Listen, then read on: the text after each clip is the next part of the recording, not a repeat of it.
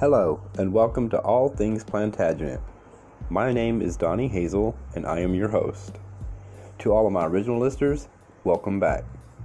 To those new to the show, welcome. I am a storytelling historian with a great love for the Plantagenet dynasty, as I am a direct descendant to Geoffrey of Anjou via my paternal line, on my grandmother Carter's side.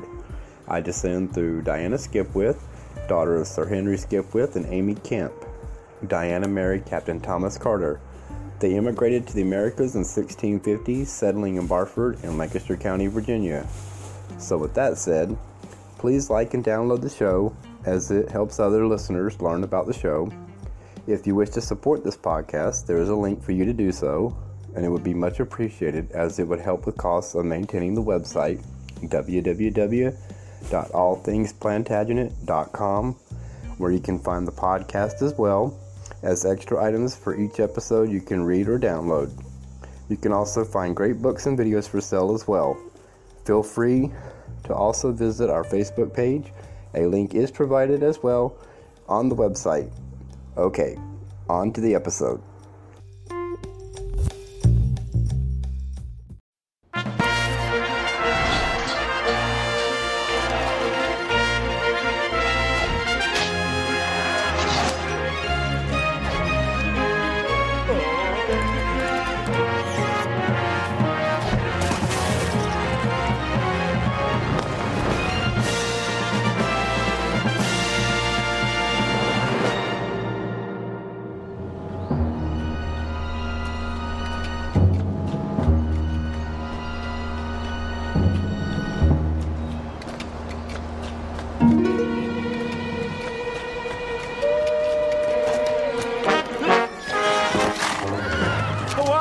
The sheriff. Seems you have not shaved this morning.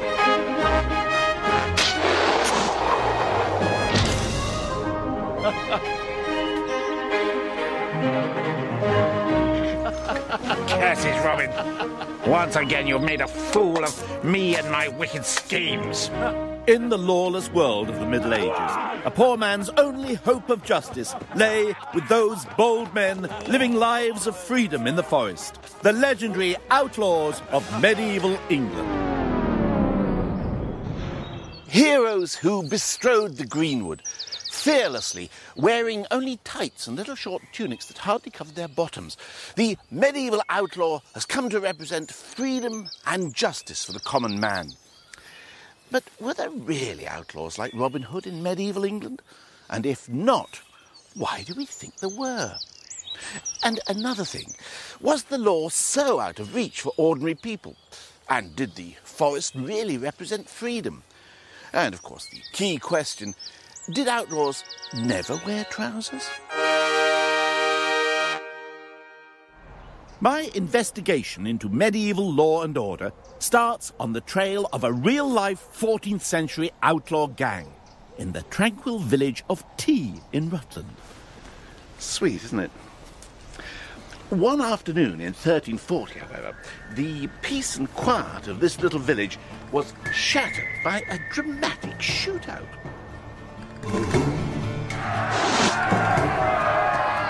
A group of armed men laid siege to this church.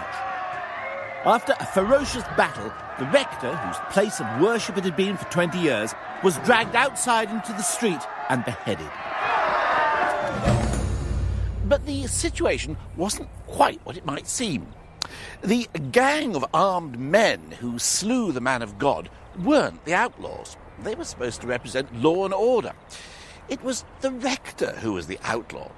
His name was Richard Folville, and he was a member of that notorious gang of outlaws, the Folvilles. A generation after their deaths, the Folvilles were celebrated as the kind of outlaws who righted wrongs. One chronicle tells how they took the law into their own hands and rode out to right injustice by force of arms. Folville's laws became a synonym for justified robbery. So were the Folvilles the real-life Robin Hoods? Well, it would be nice if they were, but I'm afraid not. The Folvilles were aristocratic brothers whose father, was the lord of the manor of Ashby Folville. But why were the sons of nobility turning to crime? When old John de Folville died in 1310, he left his entire estate to his eldest son, which is what you did in those days. The younger sons were supposed to go into the church or join the army. In the Folvilles' case, however, there were another 6 brothers, enough to take a third alternative: form a gang and embark on a life of crime. According to local legend, this stone with its cross marks the spot where the Folvilles began their career as outlaws, for it was here that they helped murder a local bigwig.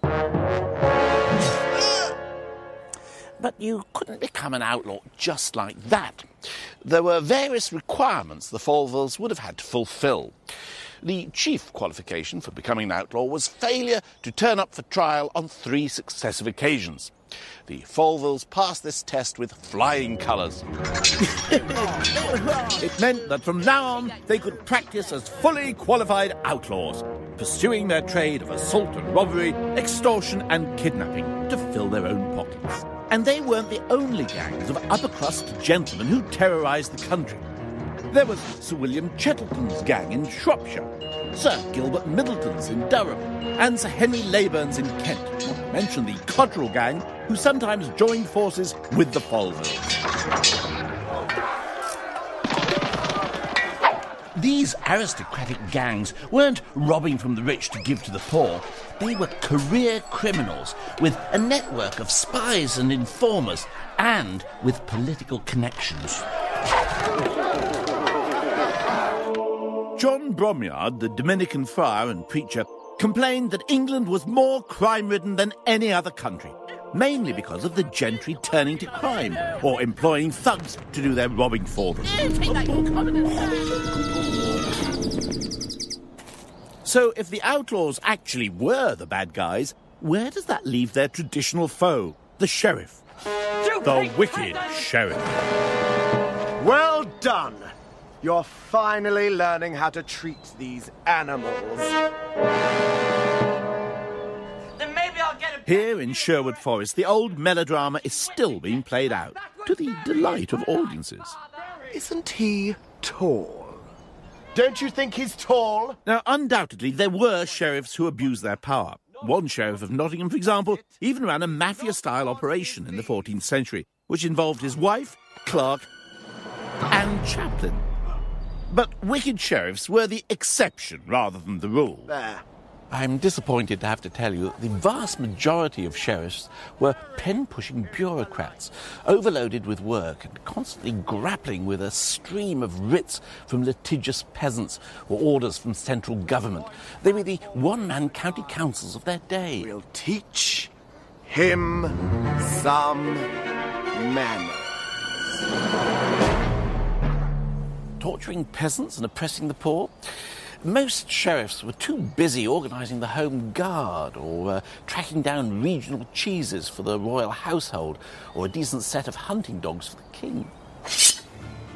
We like to think of this story of the outlaw as a black and white tale of goodies and bads. The reality was less clear-cut. During the Middle Ages, the very notion of what an outlaw was changed dramatically, and so did the legal system the outlaws sought to avoid. In Anglo-Saxon England, people had been accustomed to administering the law themselves. It was sort of neighbourhood watch. But with this big difference, you could make money out of it. You see, the Anglo-Saxons weren't particularly bothered about punishments. What interested them was victim compensation. And there was a strict tariff. If the nose be mutilated, 6 shillings. If an ear be struck off, 12 shillings. 50 shillings for an eye, 50 shillings for foot, and 10 shillings for the big toe. For each of the 4 front teeth, 6 shillings. For the tooth which stands next to them, 4 shillings. For that which stands next to that, 3 shillings. And then afterwards, for each a shilling. Being punched in the face could mean a windfall. This has to be my lucky day. Back then, to be declared an outlaw was a fearful thing indeed. People then lived in small, self-regulating communities, and to be excluded was like being sent into exile. Worse, an outlaw was a wolf's head, someone who could be killed on sight. They were forced to live a life on the run, outside normal society. But in 1066, England became an occupied nation. A legal system that depended on the cooperation of the conquered with their conquerors was simply not going to work. So the Normans introduced certain legal refinements, such as collective punishment and trial by battle. Now, a trial by battle may conjure up images of noble duels fought at dawn between expert swordsmen, but the reality was often a lot more mundane, if not downright comical.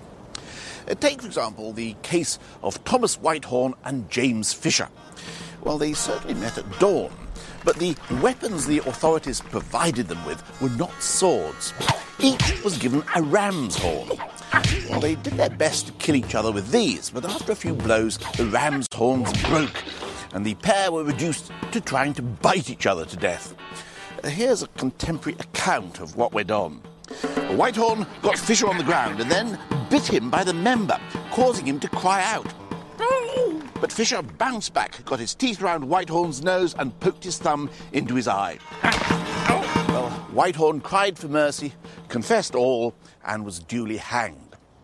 Fisher, for reasons best known to himself, left town and became a hermit. If that was Norman justice, the Normans could keep it. And that's what many Anglo-Saxons seem to think. And they chose to be outlawed rather than stand trial. By 1150, the whole legal system had collapsed. So Henry II totally reinvented it, developing a legal process unique to England, which put power back in the hands of the local community. Trial by jury, but not as we know it. Medieval jurors weren't chosen for their impartiality, but on the contrary, they were chosen because they knew the people involved in the case. In 1344, for example, one of the Folvilles, Alice, was acquitted in the King's Bench by a jury specially imported from here, her home village of Tea. England wasn't lawless, it was the reverse. There were too many laws governing every little detail of life. But people quickly learned how to use the law to their advantage. The common man had no need for Robin Hood to fight his corner. He had lawyers to do it for him. And the records of these proceedings, some 700 years old, make fascinating reading. How would you compare people's access to the law in the Middle Ages with people today? They were extremely litigious. I mean, you think of modern-day America, and medieval society was using the law and aware of the law. Was the law expensive? Did it cost a lot? For poor people, there was a sort of primitive form of legal aid. You could also retain a lawyer by giving him goods in kind. We have a document here which shows us that this particular person retained an attorney, paying him in fromage et beurre, cheese and butter. Cheese and butter. I'll try that nowadays, you might get a short shrift. The royal court was the medieval equivalent of the Old Bailey. No matter how small the case, they're all solemnly recorded in meticulous detail. This is the rolls of the Court of Common Pleas, all the cases for the year in that court in London. This particular one's fairly long and involved.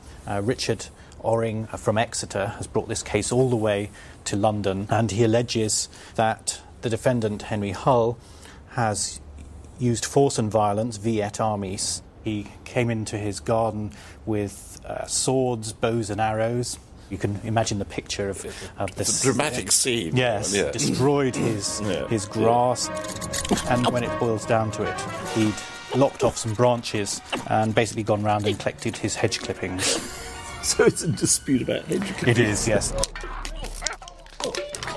With people rushing to court to sue each other over hedge clippings, more and more people were failing to turn up for trial, and consequently being outlawed for non-attendance. By the mid-14th century, almost everybody seems to get outlawed at some point in their lives. It was no big deal. It was a bit like having your credit card refused. As the threat of being outlawed diminished, it became harder to force people to stand trial. And that's why places like this were created. Prison. Not as a place of punishment, mind you, but as a means to force people to stand trial. Medieval prisons were privately owned and could be nice little earners. This one was built and owned by the Archbishop of York, and he made a packet out of it. Open for business in 1330, the prison at Hexham in Northumberland was the first purpose-built prison in England. Believe it or not, you had to pay to get into prison as well as pay to get out. Jailers brewed their own beer and sold it to the inmates, who also had to pay for their bedding, their food, their fuel and their lighting. Prisoners without money were allowed out onto the streets to beg. Anything, as long as the Archbishop got his cash. Here at Hexham, there were different levels of comfort according to your wallet. The dungeon was for the penniless. No windows, fresh air, or, I hesitate to tell you, toilet facilities. Whereas on the ground floor, you did have a lavatory. And on the first floor, you had a fireplace. Or if you were really flush, you could live up here on the top floor with the jailer, who had not only a lavatory, but 2 fireplaces.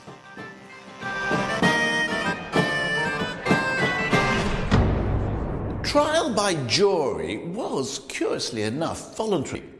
Mark you, if you refused to stand trial, you'd be pressed between giant stones until you either agreed to stand or died. And throughout the Middle Ages, that was really the only torture that was used in England as part of the judicial system. It wasn't to get you to confess anything or punishment, it was simply to force prisoners to face trial. Perhaps it's no wonder a lot of people preferred to escape the system by being outlaws, especially those facing serious charges like murder. The idea of hiding out here in the Greenwood must have had its attraction. But don't go thinking being an outlaw wouldn't be all that bad, because you could always live a carefree life in the freedom of the forest.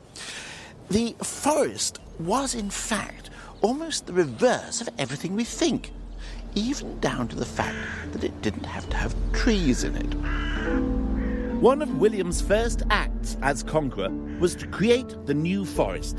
Well, I always imagined that meant he'd planted an awful lot of trees so people could enjoy a nice picnic in the shade.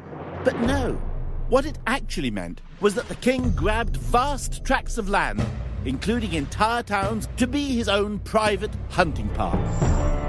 To protect these parks, he imposed harsh laws known as forest law. The forest was simply wherever forest law applied. It was policed by an army of royal officials who ruthlessly enforced the draconian penalties for poaching imposed by the king. The Earl of Cardigan is the 31st hereditary warden of Savernake Forest. His family have been patrolling these woods on the lookout for outlaws and poachers since the time of the conquest. Anybody of the local population ever found disturbing the king's deer was in for some horrendous punishment, yeah. Well, what sort of things would they do to them? Well, I think the standard one was if you'd used your bow and arrow, which presumably you had to kill your deer or kill the king's deer, and you'd drawn in your bow with your 2 fingers, in extreme cases, you forfeited those 2 fingers, so you could never again draw your bow on the king's deer. Oh, I see. So hence the... That's apparently where the expression comes from. Apparently it was shown to the knights at Agincourt. The English archers showed their 2 fingers to show they could still draw their bowstrings. 100 yards, half left, under those trees. Straight in front, where you're looking now. Oh, yes! William the Conqueror was said to love stags as much as if he were their father. And Henry I put poaching on a par with murder. Richard I set the penalty for killing deer as removal of eyes and testicles. If you owned a farm on the edge of the forest and the king's deer came out and wiped out your crop, that was your bad luck. You couldn't even fence the royal deer out of your fields. You weren't even allowed to fence them out? No, in lots of ways. The deer were rated, the deer of the forest had more rights and privileges than the locals who lived around it. Maybe that's one of the reasons why the Robin Hood stories were so popular. They celebrated a time before the conquest when the forests were a place of freedom. Since the Normans, the forests had become a place of repression and brutal punishment. But once, people had been free to hunt and gather wood here, and that was never forgotten.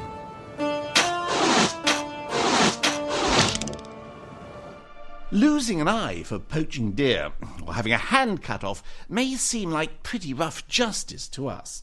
But mutilation was a fairly common penalty, and for very good reason.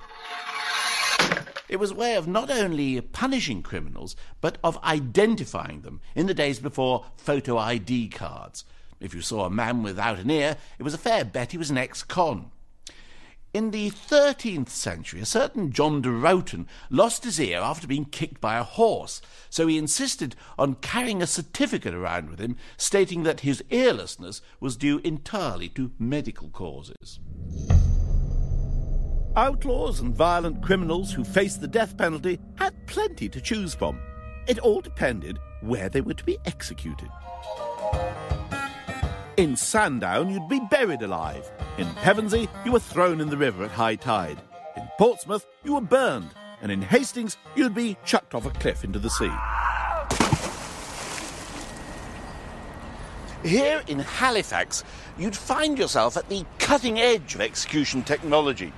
The city was the proud owner of a state-of-the-art guillotine.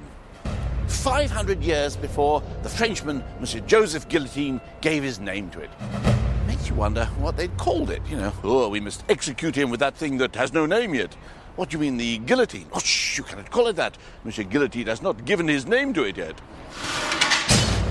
Local residents often made reluctant executioners, so the city would resort to poetic justice.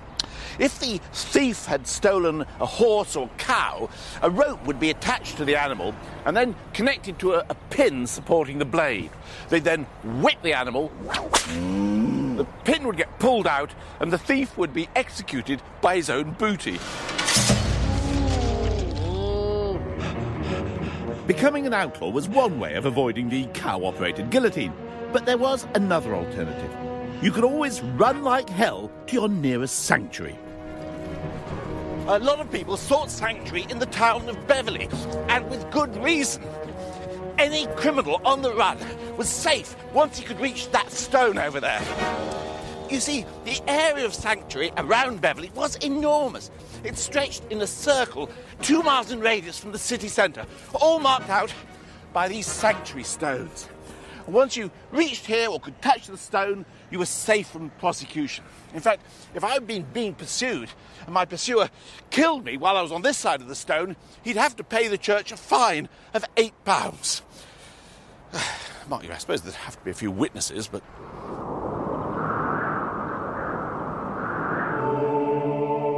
Here in Beverley, the heart of the sanctuary was the Minster.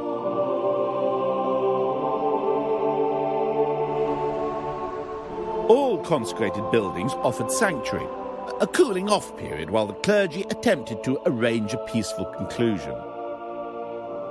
Generally, you could only seek sanctuary for 40 days, and after that, if no conclusion was arrived at, you would have to leave the country.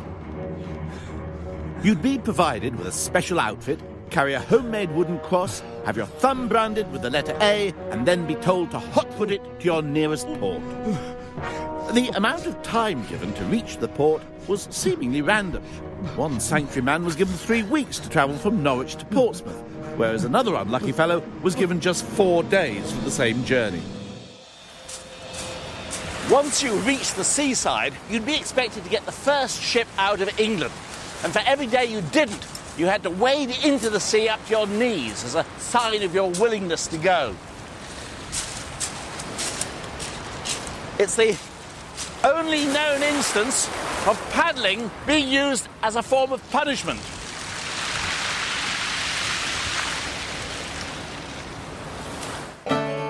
For the discriminating sanctuary seeker, however, the most attractive feature about Beverley was that it could offer you protection from prosecution not just for 40 days, but for life.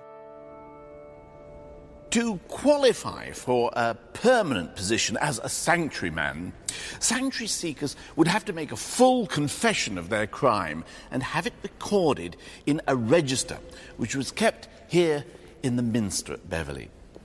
I've got a transcript here, and it makes fascinating reading. It seems that butchers were the most common perpetrators of violence. I can't think why. While the most frequent debtors were builders. So not much change there, then. The Minster is visible for miles around, and you can imagine it as a beacon attracting all the thieves and murderers and criminals of England to come and enjoy the amenities of this delightful town. In London, the situation got so out of control, Parliament was petitioned over the way violent outlaws and criminals were using Sanctuary as a legal hideout. By day, they lie low, and by night, they venture out to commit their murders, robberies, and felonies. But it wasn't just the church that was harbouring outlaws.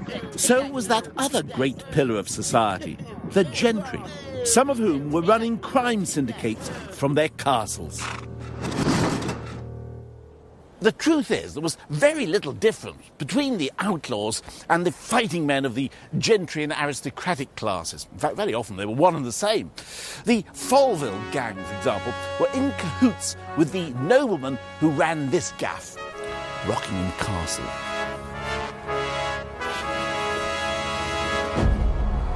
Rockingham is in Northamptonshire, but it borders on 3 other counties. Leicestershire over there, and Rutland over there, and Cambridgeshire over there.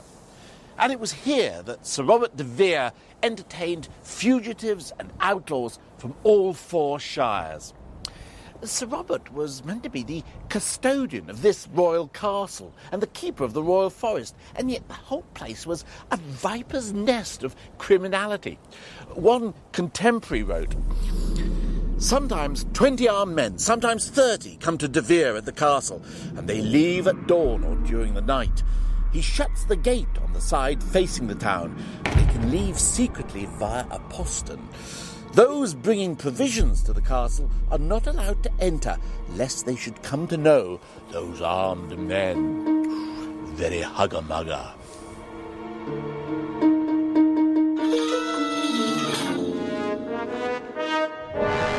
No wonder Parliament was repeatedly petitioned in the 14th century to stop these gentry gangs running wild. The Folvilles were a pretty rough lot. I mean, their leader, Eustace, had 5 murders and a rape to his name. And yet, what happened to them? Did they hang on the gallows as they undoubtedly deserved?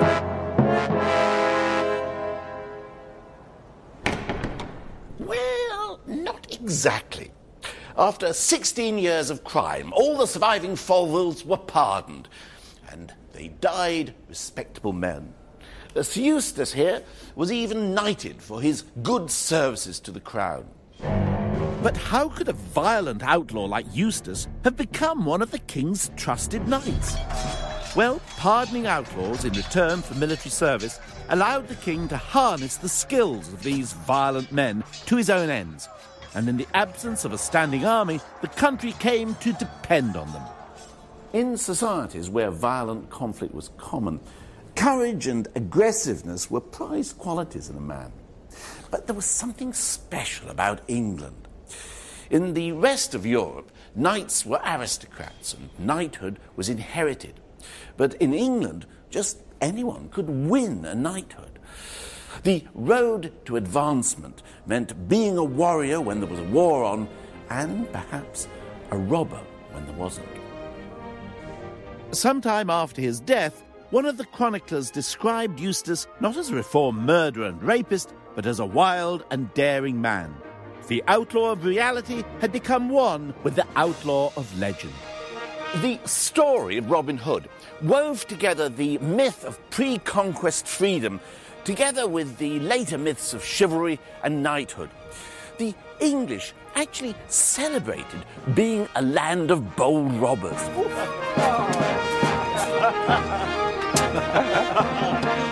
The story of the outlaw is not to be found on the periphery of English history. It lies close to the heart of what made England, England.